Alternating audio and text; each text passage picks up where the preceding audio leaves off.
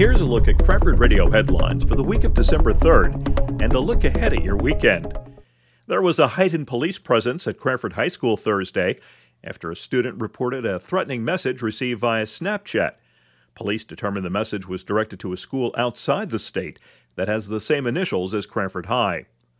A Cranford man, Joseph Hinksman, has been sentenced to 70 months in prison for receipt of child pornography. The indictment said his computer contained over 600 images of child sexual abuse. Just one varsity game on the weekend schedule. The ice hockey squad takes on Nutley at the Cody Arena on Friday evening. Looks like sunshine for most of the weekend with some clouds on Saturday and showers on Sunday night. Temps will range from a high of 46 on Friday to 50 on Sunday. Nighttime lows Friday and Saturday around the freezing mark. On Saturday morning at 9:30, it's the first Cranford Theater Pajama Series movie, this week featuring The Grinch. While you're there, you can also drop off an unwrapped toy or book for Toys for Tots.